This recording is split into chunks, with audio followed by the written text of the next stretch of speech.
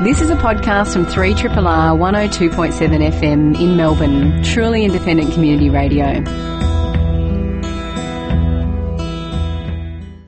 Good morning, everyone, and welcome to Radiotherapy. First up, big thanks to those tardy marinaras taking 2 minutes of our airtime. But it was sort of worth it because I learnt a new word this morning, crustacivore. I think that's what it was, someone who eats crustaceans. Who would have thought? And nothing else? Well, I don't know. I assume they must eat other things as well. But apparently all those spider crabs that are in the bay at the moment, from what I was just hearing, they're not very tasty anyway, so don't rush out and become a crustacivore just because you like the word. Stick to what you are already, a carnivore, a vegiovore, whatever it is. Anyway, let's get down to radiotherapy. So, hello, everyone. I'm Dr. DooLittle. We do have a pretty packed show this morning, so you're going to have to be on your toes. You're going to have to keep up. We've got kids with depression, men with sexual problems, those facing end-of-life choices, and lots more. Our special guest on the show today is Prof. Rob McGlaghlan. Rob is a legend in andrology, which he will tell us all about, because I always get confused with what andrology is, but he's going to tell us. But my basic understanding is it pretty much means all things related to men's sexual health.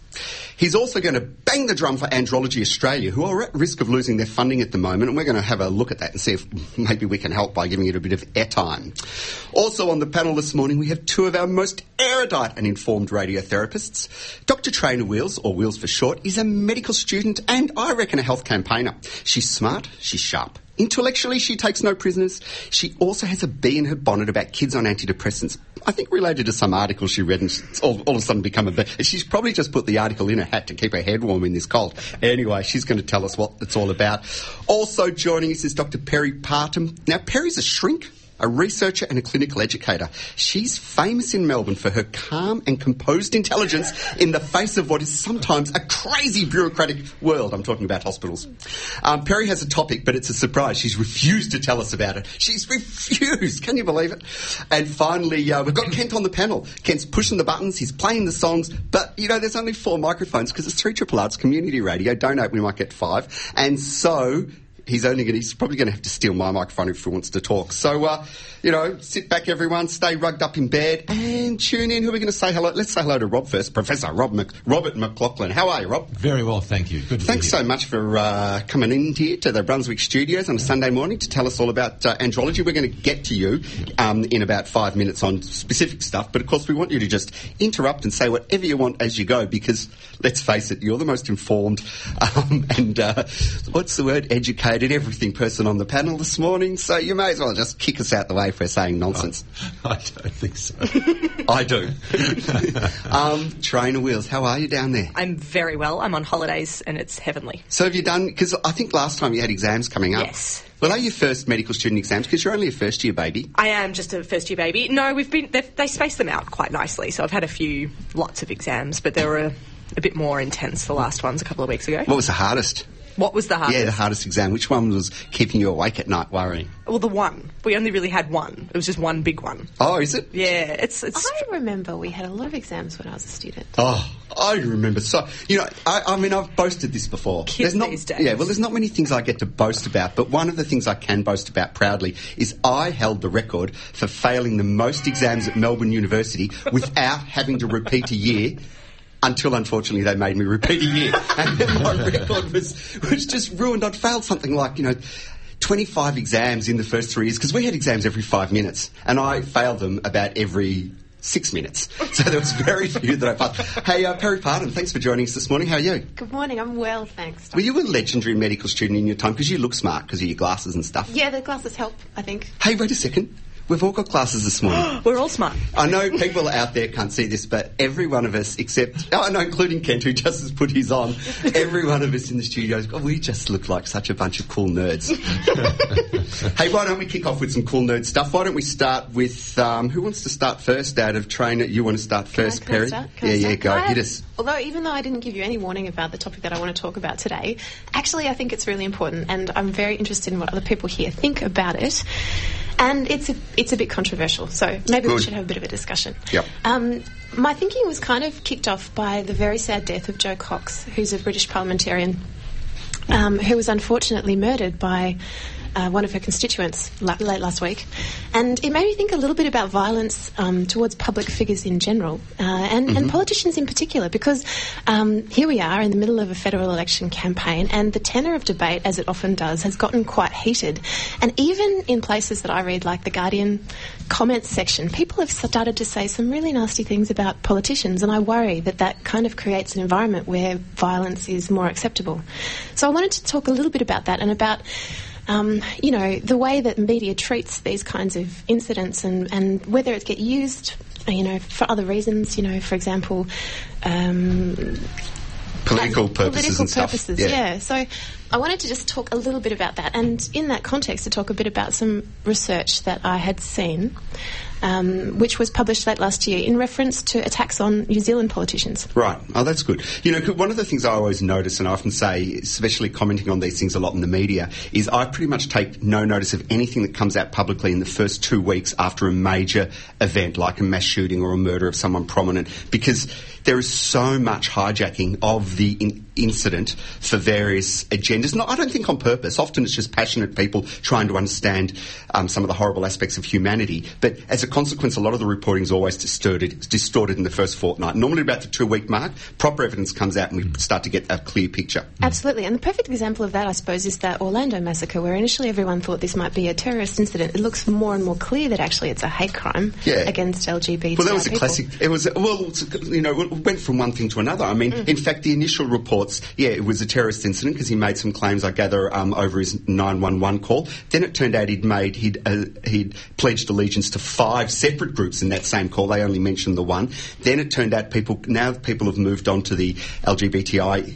issues. However, as far as I can tell from reading the reports, it's really based on some hearsay that someone thinks they saw him on a gay dating app, and someone says a couple of others said they thought they saw. So again, it's just hard to tell. It'll be 2 weeks before we start to get a clearer picture. And so I think, calm heads and it's a bit of patience. Anyway. Calmness is the key. Anyway, you're talking about more about prominent public figures, not mass shootings, yeah? Yeah, that's exactly right. So sorry, I should probably not have even brought up the Orlando massacre, but I'm talking, particularly about politicians, because when I was looking around about this particular incident, I read, in fact, something in the Herald Sun which linked to this article in research, and I suppose I wanted to talk about this in particular. So what these researchers did was they sent out a survey to all New Zealand MPs asking whether they'd experienced any incidents of harassment or violence, and nearly 85% of the parliamentarians responded, which is kind of massive in terms of unsolicited queries about data.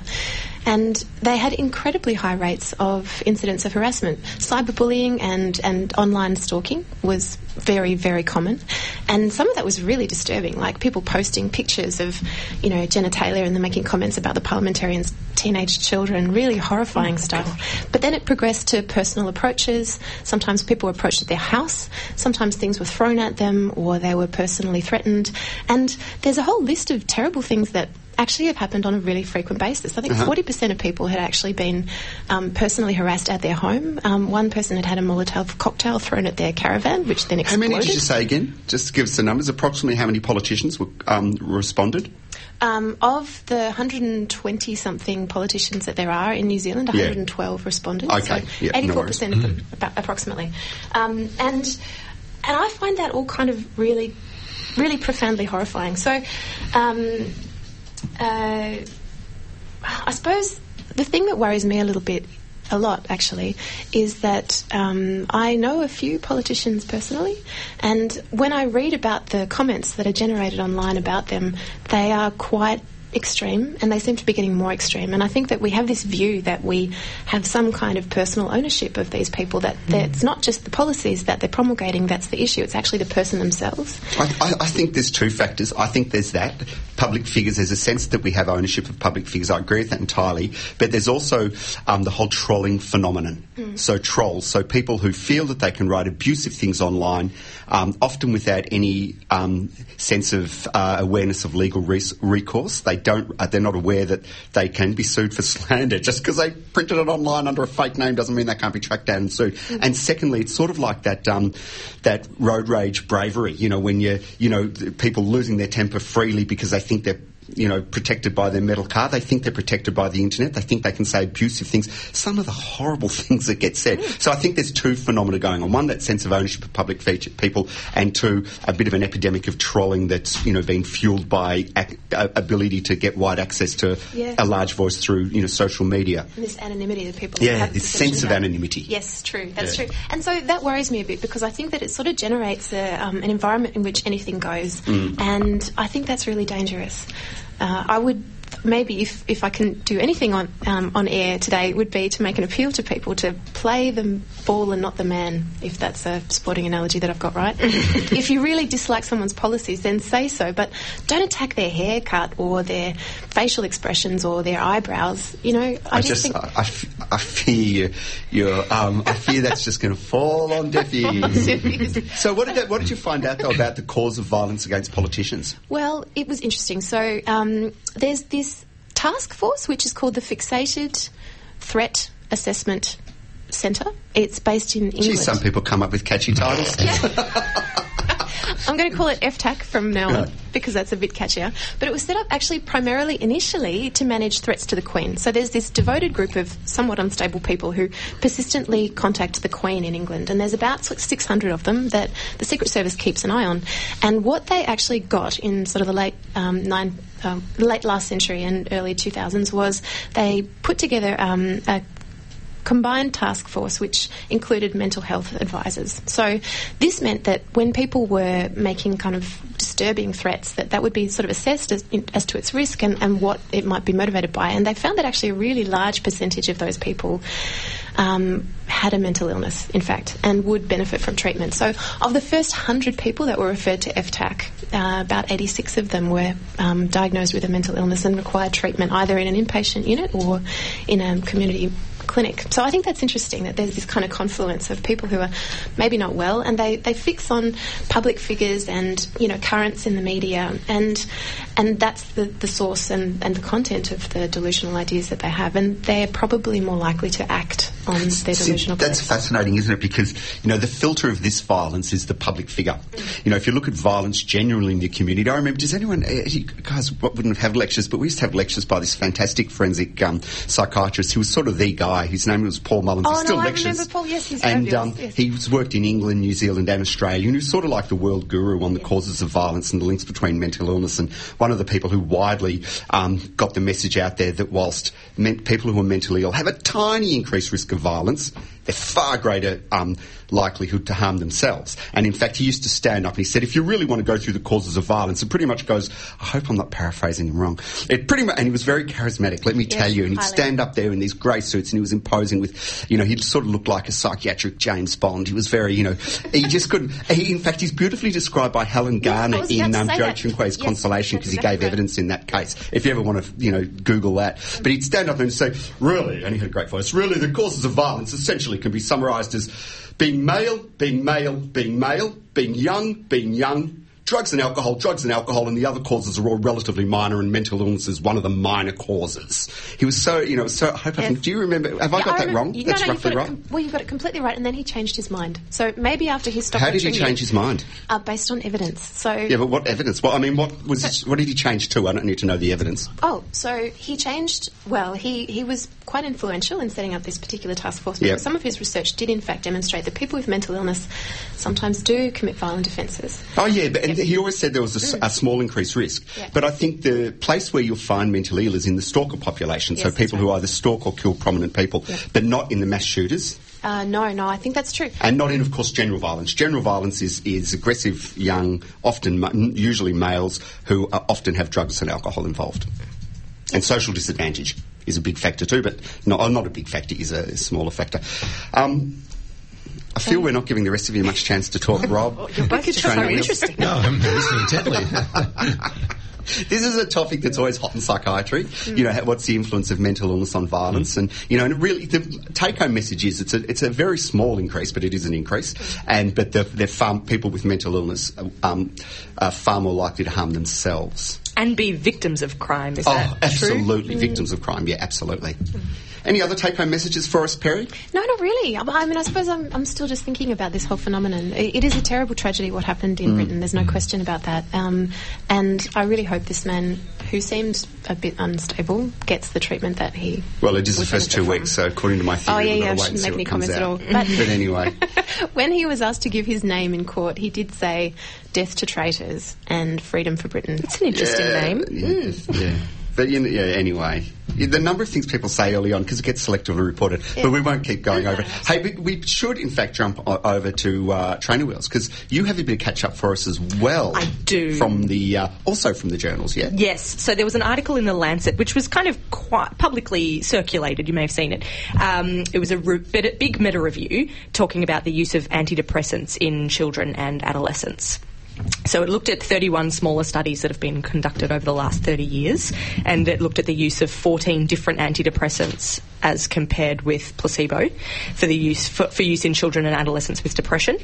And basically the study found that statistically only Prozac is better than placebo. None of the others are any better than placebo. And a lot of them actually were associated with an increased risk of suicide in children and adolescents, which I think probably won't be news to Peri and DooLittle here. But it's interesting information to have. And the main kind of, recommendation was that when treating children and adolescents, and I think it's probably fair to say anybody with mental health issues, drugs are not the be-all and end-all. They need close monitoring and psychotherapy and other forms of treatment too.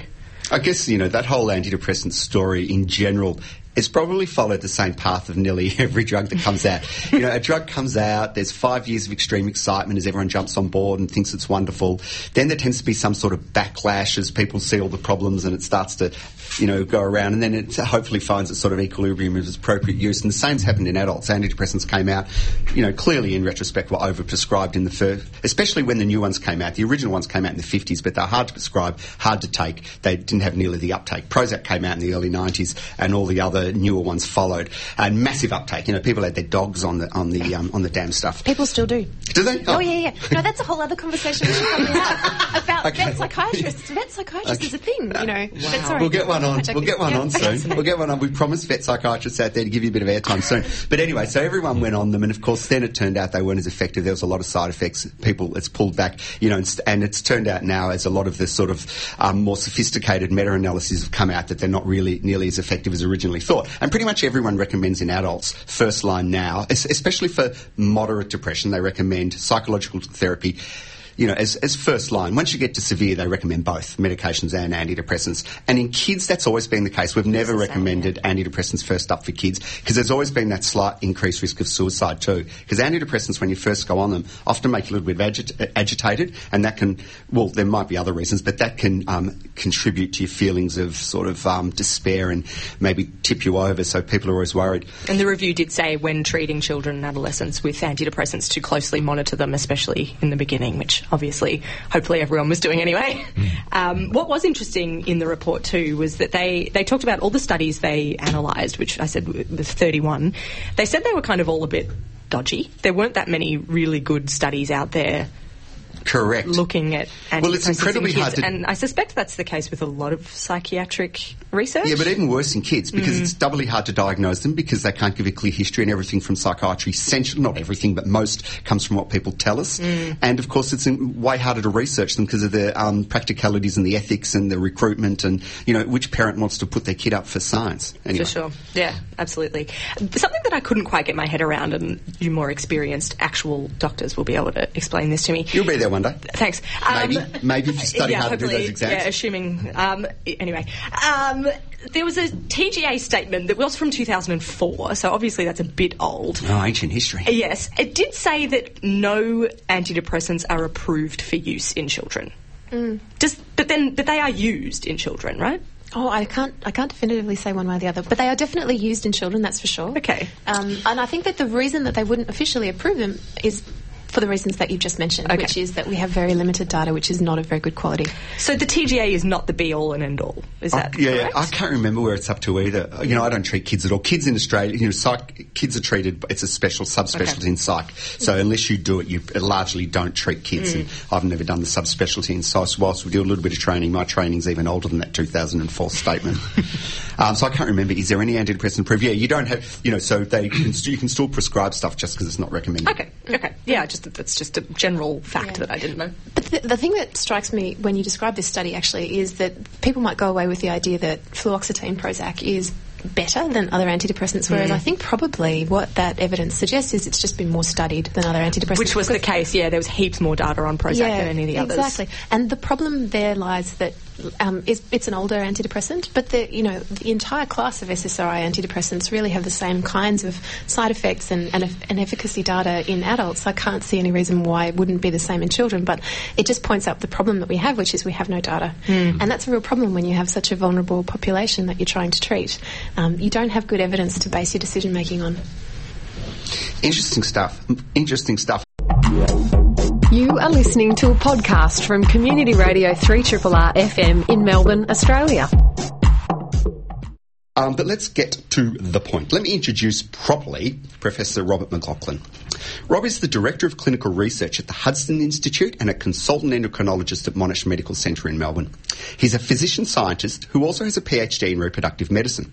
Rob's clinical and research interests are in the fields of spermatogenesis, it's a long word, male fertility regulation, and androgen physiology, which you're going to find out all about. He has been the consultant andrologist to the Monash IVF program since 1991, and he has research interests in the genetics of male infertility and the evaluation and management of male infertility. He served as President of the Fertility Society of Australia and Secretary of the International Society of Andrology, and is currently a consultant to the WHO on male fertility regulation. I can summarise all that for you. He's a legend in the area. Since 2006, he's been Director of Andrology Australia, which is a federal government initiative committed to research and community and professional education in male reproductive health. In 2016, can someone, have we got any horns, a horn section that can go da-da-da-da-da, da-da-da? Anyway, bear with me. In 2016, he was made a member in the Order of Australia for services to medicine in the field of endocrinology, particularly to men's reproductive health and to medical research. Formal welcome, Rob. My goodness. Thanks. That was a lot to get through, but it's great to be here. Thank you. When people read out stuff like that, does it feel like you're at your own funeral? Yeah. I'm sort of hoping one day I get that. Immediately I'm going to crack the yaws like a eulogy joke. I've been waiting for it for years, but so far no one ever has. Hey, let's kick it off with, tell us what is andrology, because it is a sort of funny word. What is andrology? It's not a word that we use much in Australia. It's more commonly used in Europe and America, but in essence it's as gynecology is to women, andrology is to men. So It's a good way of thinking of it. It's the focus on the male reproductive system and disorders.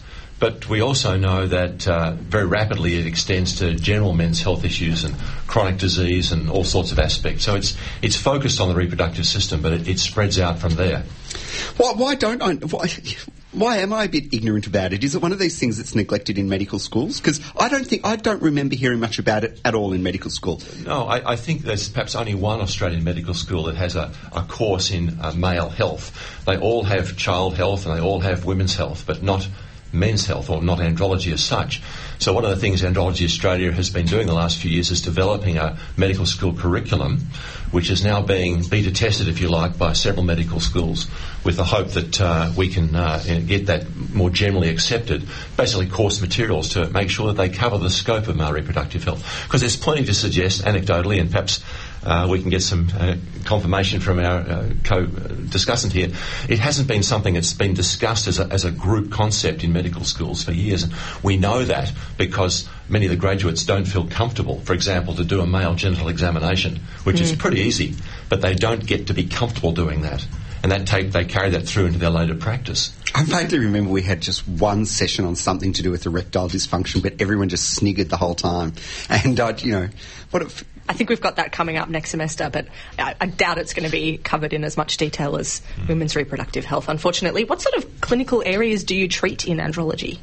Well, I guess the 5 areas that Andrology Australia sort of identified as quintessential are things like testicular cancer, male infertility, testosterone, erectile dysfunction, male infertility.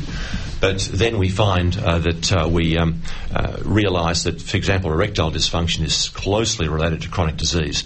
So things like blood pressure, smoking, diabetes, high blood pressure, medications, particularly some psychotropic medications, they all impact on erectile dysfunction. Why do you say is smoking in the absence of chronic disease, or only if smoking causes chronic disease? Smoking alone causes erectile dysfunction? Well, smoking, presumably through its effect on blood vessels. Yep. Because to put it most clearly, an erection is a blood vessel function. Right. You've got to have healthy blood vessels and healthy nerves for that to occur. So in men who present perhaps in their 50s with the only symptom is recent onset of erectile dysfunction, those gentlemen have to be thoroughly assessed because they may not know it, but they may already have vascular disease, blood pressure, diabetes. So one of the clear messages we've got out both to the community and to doctors is that erectile dysfunction has to be seen holistically in the sense of overall men's health and chronic disease prevention. Okay, so, talking about prevention, maybe could you talk a little bit about treatment as well? What kind of treatments do you have available for erectile dysfunction? Well, the best would be prevention. That would be clearly the best control of your diabetes and the like. Beyond that, the most common medication, of course, is the Viagra group, which is, in fact, there's several different drugs. They're all part of the PDE5 inhibitor compounds. They are very effective in early or moderate erectile dysfunction because what they do is to prevent the body processing or getting rid of the chemical in the penile vasculature that keeps the erection going. So, if you like, that chemical stays around longer and the relaxation of the blood vessels and the erection persists longer. So they're very safe, they're very effective for many men. Unfortunately, if the blood vessels are too badly damaged, it's been too long, or it's got nerve damage as well, they won't work. And there are sort of fairly gruesome things like injection into the penis of various chemicals and ultimately implants, which are, again, a big deal, but very effective. So there's a cascade of things you go. But most men are managed with the PD5 inhibitors. It's also important to know that erectile dysfunction is not, or problems are not just older men. We have young men come to see us, and very often that's a situational. It's due to some sort of traumatic sexual experience, and they get a lack of confidence. And the one thing about erections are the more you worry about them, the less likely you are to get them. So I see a lot of young and middle-aged men who don't have much actually organic disease, but they've lost confidence, and when they start to have sexual activity, they start to think, "Oh, gee, am I going to lose it again?" And then they do. Well, actually, I want to ask you a question about this because one of the most widely prescribed medications to treat anxiety is, in fact, SSRI antidepressants, and they have a pretty profound effect not just on sexual performance, but also on sexual interest for both men and women. So I think that's a big problem, isn't it? There's a huge relationship between mental illness and erectile dysfunction, and it's partly due to the condition itself, and also then to the medication that you mentioned. So that's a very complicated one. Yeah. You know how the internet, Google and everything, and Facebook and stuff have the ability to, based on your patterns of use of internet, they can predict a whole lot of things about you, and they target ads at you, And like I get about 50 ads a day for erectile dysfunction. So I think Facebook knows something that I don't know, and I'm really, and so I have sort of like Facebook erectile dysfunctionophobia. You know what though? I don't think we talked about erections it's only recently that you actually hear it talked about publicly, and I reckon as a junior doctor I was even too embarrassed to say erections. Has the situation changed, or what's going on? It's definitely changed, and I think partly you could attribute to Viagra actually 20 years ago because it's something could be done. Men came forward to have something to get assistance, and the whole public discourse it's been more common. So I know for a fact 15 years ago when Andrology Australia was trying to get into this area, we were not allowed to use the word erection in public. Really? And now it's on breakfast television. So but also there were those billboards, right? There's massive billboards around town which talked about... We have a real problem with those guys. So what names were you allowed to say, by the way? Well, were you allowed to say anything, or did you just have to say... Refuse. There is no other word in the English language for erection. There isn't one that's better than what it actually is. Not even stiffy. No sniggering silly jokes. Apologies for that. I do have to say that we have to have a word. The billboards and the public promotion of treatments and clinics and commercially motivation. Yes. That's a big problem because men are very vulnerable in this area. They want anonymity. They want to control it themselves, and they think 1-800 numbers is the way to go. And by going to these folk, they don't by any means get the best treatment, and they often don't get the holistic interventions we're talking about. They don't get their blood pressure, their heart, their cholesterol checked. So in fact, it's a very dangerous path. And even worse, on the internet, if you order things on the internet that come from various labs in Thailand or whatever, there can be poisons in there. There's been deaths of men taking erectile drugs which were polluted with anti-diabetic medications. And they died of hypoglycemia. So, you have to... The message is, it's a common problem, something can be done, go to your local doctor, there are effective treatments, and it may have bigger implications for your health than just erections. That's quite scary, That isn't is it? really very sobering. We see ourselves as sort of if like a bulwark between exploitation and good evidence, and the same is of course also true for testosterone. So what's just to round that topic out? What should someone do if they're worried about erectile dysfunction? Head to the GP first, and the GP should do all the checks for chronic illness. Consider the psychological factors. Look for the reversible physiological factors. Consider the treatments, which is largely all those things you said. And like they're far more comfortable to do stuff. that, and they use our materials. Hey, look, I want to hear a little bit about Andrology Australia. So tell us about Andrology Australia first, and then we'll ask you what's going on with the funding. It was an organisation that was the brainchild of Professor David de Kretser, who's actually a previous Victorian State Governor, endocrinologist like myself, and he recognised that there was no collective body that could bring together evidence-based information to inform the public and to inform local doctors. And so he got support from the federal government for this initiative, and that's 16 years ago, and we've been running for 16 years. We've been, I think, very successful. In fact, we're being emulated overseas by Americans and the Europeans because we've been so effective at getting the best minds, the most independent minds in the country together to produce materials which are targeted to the population and to doctors. So we're very careful about how we extract information and produce it in a way that people can understand. And we've also targeted special groups that need attention. For example, the Indigenous Doctors Association we've worked very closely with to try and get materials that they can take to their populace to ensure it's effective. So we have a curriculum for male health workers and Indigenous health, for example. So we've tried to pick out areas of special need as well as general need, and we've been very effective. And unfortunately, we were on originally 3-year funding and then yearly for the last several years, and now we've had our funding cut abruptly, and it's been a tremendous shock, I think, not just to us, but also to all the public and the doctors who rely upon our materials. For example, we provide, it's International Men's Health Week, which is, I guess, exquisitely ironic that they cut the funding. That starts actually today, 1 week. So that 13th to 19th of June, I forgot about that. But there are 520 organisations which are using our materials for their promotions at a local level. People like men's sheds and all those sort of people. So, we do that, and we have lots of materials for local doctors, online learning curricula. They can get their health points, their CPD points, download fact sheets and so on. So this is all going to come to an end unless we can. So have you had your funding completely cut? Yes. So you'll disappear if this isn't fixed. Have you got like a petition or something? Yes. If you go to the website andrologyaustralia.org. And there's a click on that where you can give your support by filling in a petition in the right way, so it has some impact at the federal government level. Also, Twitter, Facebook, letters you can write to your local member. And we've got lots of people ringing up. They're pretty outraged about this. Just men in the community, as well as the doctor groups, who just say, "What is going on here?"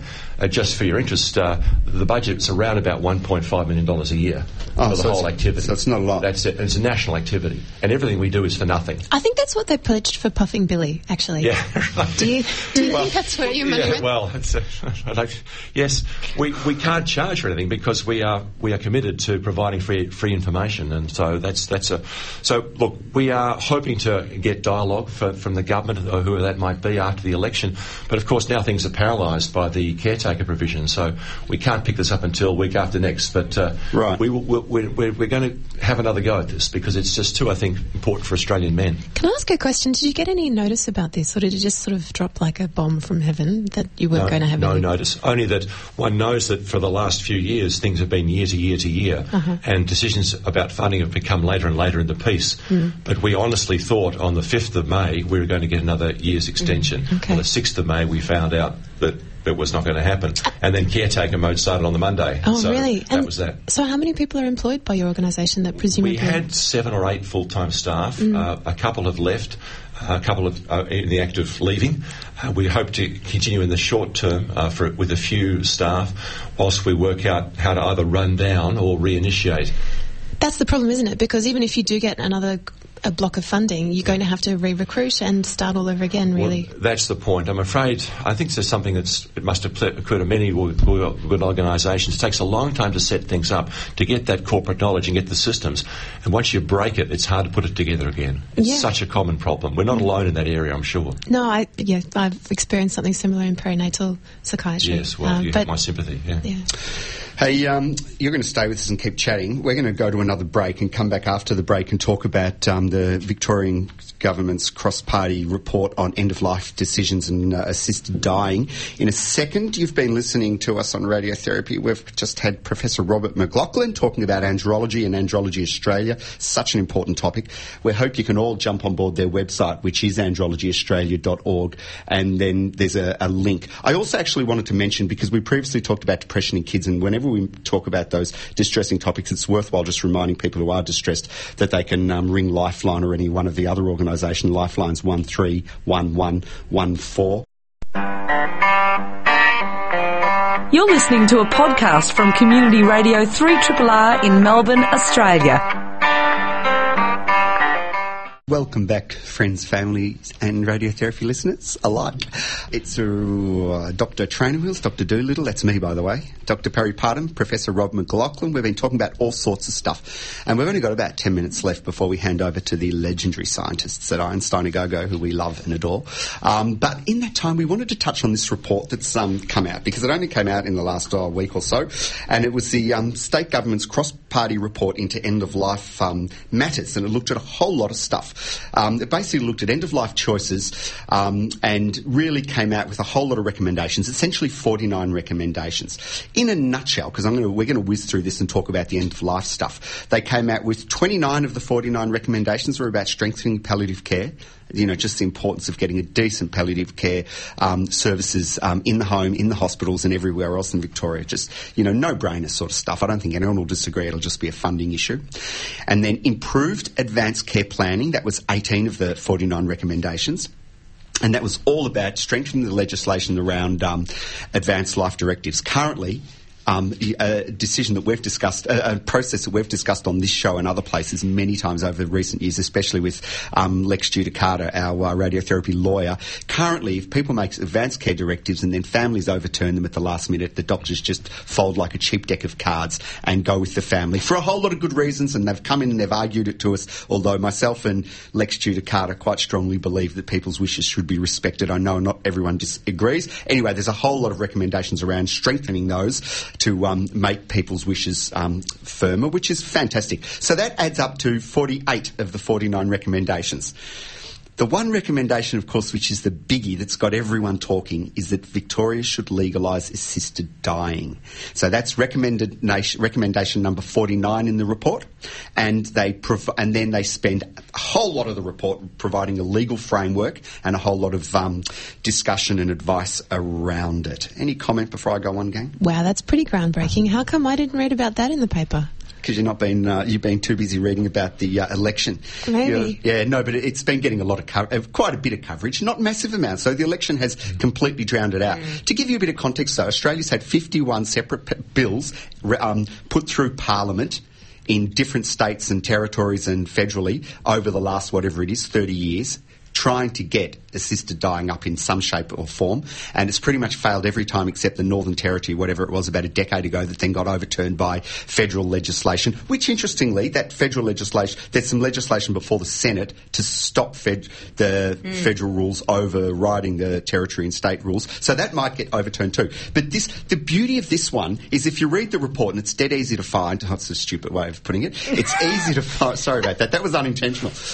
It's easy to find, jump on, just search it.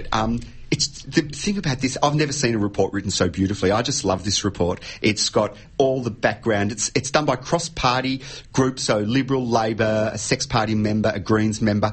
They spent 10 months. They took over 1,000 submissions. 150 were face-to-face. They then travelled to Canada, Europe, America, places that already... There's about 20 countries in the world that already have this. They went and looked at it all. They wrote... The only thing is they came out... It's quite conservative. Like, for example, all the usual things. You've got to be over 18, you've got to be able to consent, you've got to request it 3 times, the last time in writing, your primary doctor's got to agree, then you've got to have a totally independent second doctor. If there's a hint of mental illness, a psychiatrist has to be involved and say something. But they also, so you have to be competent entirely, so that completely rules out any dementing process. That's out. Obviously mental illness is out. So, it's a very conservative law compared to other countries. So what's the difference between the law that's proposed in Victoria and, say, the Netherlands? Are you Well, in the Netherlands, they've got, I should have looked this up, but I'm pretty sure they have euthanasia as well, meaning that the doctor can actually inject you. Now, interestingly, our law is all about assisted dying, so the doctor gives you the ability to end your life in the way and time that you choose. You have to be terminal, has to be within months of dying, and you have to have unbearable suffering. That was the other big caveat in ours. But there's actually an interesting little paragraph in the summary that is, I don't think will get through. Because what happens now, by the way, is Parliament has 6 months to respond, and then there's an 18-month process if they agree that will bring it in. It builds up all the laws and the framework and all the there's like an ombudsman set up for the process. But they have one little paragraph that I think is quite controversial, and it says if the patient's physically unable to do the process themselves, then the doctor can do it. So actually, their recommendations do sort of allow for euthanasia in a certain circumstance. Just in case anyone's confused, euthanasia is when someone ends your life for you.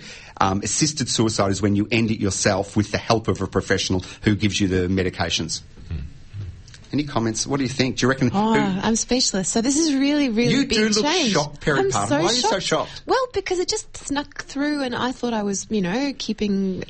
across local events, and this is something that's just happened in the context of absolutely nothing as far as I can tell. So I mean, it's really interesting for people who've worked with people at the end of life, obviously, and who've ever seen family or friends having to suffer through a prolonged illness, which just makes dying more difficult. And I think that there's obviously a groundswell of support for this kind of change in the community, but there has been a lot of reluctance at sort of parliamentary level. So I wonder what's going to happen next. Well, that's been an interesting thing that's gone on forever. Pretty much the public, about 85% of surveys of assisted dying, not necessarily euthanasia, but assisted dying, about 85% of the public are normally for it. Yet, of course, parliamentarians traditionally don't want to touch it in every country and for decades because it is such a thorny issue. And there's this idea about the slippery slope that people might start being gotten rid of, by people who don't want them around. The report makes clear that this has been in positional things like this for many, many years in many, many jurisdictions, both in the US and also in Europe. There must be an awful lot to be learned about things that have gone well or not so well, or problems encountered just from their experience. And if it's working well for them, it's very likely to work perfectly well for us.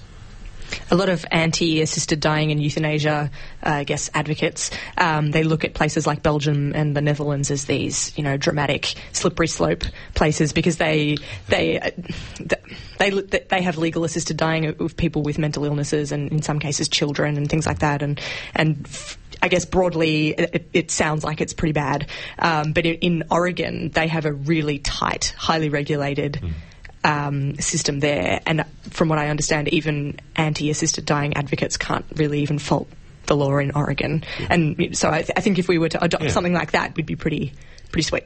Well, one of the things I love about this report is it is a very gentle, apart from that bit about that it sort of hints at euthanasia, everything in the report is really well thought out. Really, it's a gentle introduction. It's conservative. You've got to be right at the end of your life, unbearable suffering, multiple doctors involved in, including a psychiatrist if there's mental illness, multiple requests for it. There's lots of safety. They've recommended a whole body of supervision of the process, essentially an ombudsman-like process that reviews it and looks at controversial issues. So it's really thorough, but at the end of the day, there's going to be people who are just philosophically opposed on whatever grounds, be it religious or whatever. And then, of course, the slippery slope argument, which we've mentioned. Just so, in case people aren't familiar with what that is, the slippery slope argument says once you allow any sort of state-sanctioned killing, even for really good reasons like terminal illness and people who want it and rights and etc., that it could sneak further down and you could end up with the state killing people that they don't want. That's essentially the slippery slope argument. And it is true that in certain countries, what did you say? Is it Denmark?